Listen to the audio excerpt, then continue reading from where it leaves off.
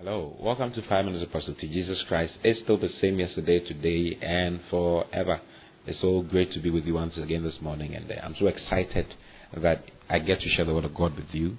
And I want to say God bless you for listening. And I know the Word of God is working in your life. I'm so confident in God that all the things that you're hearing are producing results in your life, and you're changing things. I know your life is being transfigured. Your thought pattern is changing. The way you think about life is changing. That's where miracles are. The more your mindset is changed, the more miracles you experience, the more you flow in the life of the miraculous. That's what God wants for you. Hallelujah. Today I want to talk about life and life consciousness. Life and life consciousness. For the next few days, I'm going to share along this line. Life and life consciousness. I'm talking about the life of God. You see, the day we became born again, God gave us His life. Now, this is what makes God God.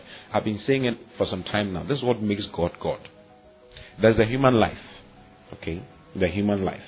I mean, you don't expect anybody who has a human life to be walking on his knees with his hands on the floor. I mean, if a 12-year-old boy or even a 2-year-old boy is crawling on the floor after 2 years of being born, it ministers some questions. You wonder what's going on. You see, even though we start from there, we crawl for some time in our lives as babies. We don't stay there. The human life works. There are life processes for the human life. The human life undergoes digestion. The human life undergoes respiration. The human life undergoes excretion. I mean, all kinds of life processes. You see, these are processes that identify us as human beings. And above all these processes, human beings have intelligence. We have a brain that makes us intelligent. We are higher than every other kind of animal. You see, so we are human beings. And because we are human beings, we undergo certain life processes. Hallelujah. In the same way, the life of God also undergoes certain life processes. You see, the day we became born again, our human life was supplanted by the life of God. We are not human any longer. We are not normal. We are not ordinary. You see, we are not ordinary people. The day we became born again, the life of God was brought into us. And we're given that life. And that life supplanted the human life that is in us.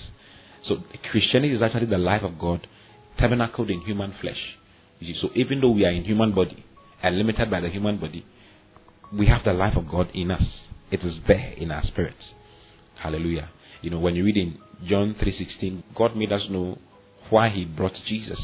He says, "For God so loved the world, that is why He gave His only begotten Son, that whosoever believes in Him should not perish." Hallelujah. But should have everlasting life. If you have believed in Him, then you have not been brought into a life of perishing. You have been taken away from perishing into the life of God. You see, we've been given His life. Hallelujah. Then in John 10:10, Jesus said that the thief cometh not but to steal, to kill, and to destroy. Then He says, "But I am come that you may have life." Jesus lets us know the reason why He came. He lets us know His purpose. He says, "But I am come that ye might have life, and have it more abundantly." The Amplified says, "Have it to the full." He came to give us life. We have this life. You see, if we believe in the testimony of men, then we must believe in the testimony of God. We have the life of God now. If you are born again child of God, you have the life of God working in you. You are not normal. You are not ordinary. You are not just like any other person. You are different. You are special. The Bible says that you are a chosen generation. I'm a chosen generation. I'm a royal priesthood. I'm a holy nation. These are things you must think. You must think from this place. You must think from the life of God that is in you. Hallelujah. If you go to 1 John chapter 5, verse 9, he says, "If we receive the witness of men, the witness of God is greater." You see, we've received the witness of men all our lives. How do you know you are Australian, or you are Ghanaian, or you are Nigerian, or you are South African? You know because you were told. You weren't there when you were born. You were not there when you were born. All that you know is because of what people have said to you. Who told you your parents are your parents? Someone says, "Well, because I look like them." Well, if you live together with someone for a long time, you get to look like the person. That's why husbands and wives who were born from different parents live together for some time, and they look alike. You see, you believe your parents are your parents because they told you that they are your parents. I'm not saying they are not your parents, but we believe in the witness of men. We believe in the testimony of men. If we believe in the testimony of men, then we must believe in the testimony of God. God has a witness. God has a testimony. God has said something. You see, if any man be in Christ, he's a new creation.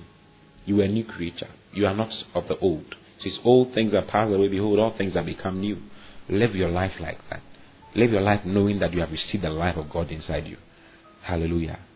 Say to yourself, I'm a child of God. I'm born again. I've got the life of God working in me.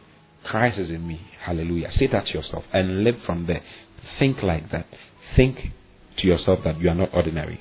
I'm not ordinary. I have the life of God working in me. The more you think like that, the more you pray from there. Because as a man thinketh in his heart, so is he.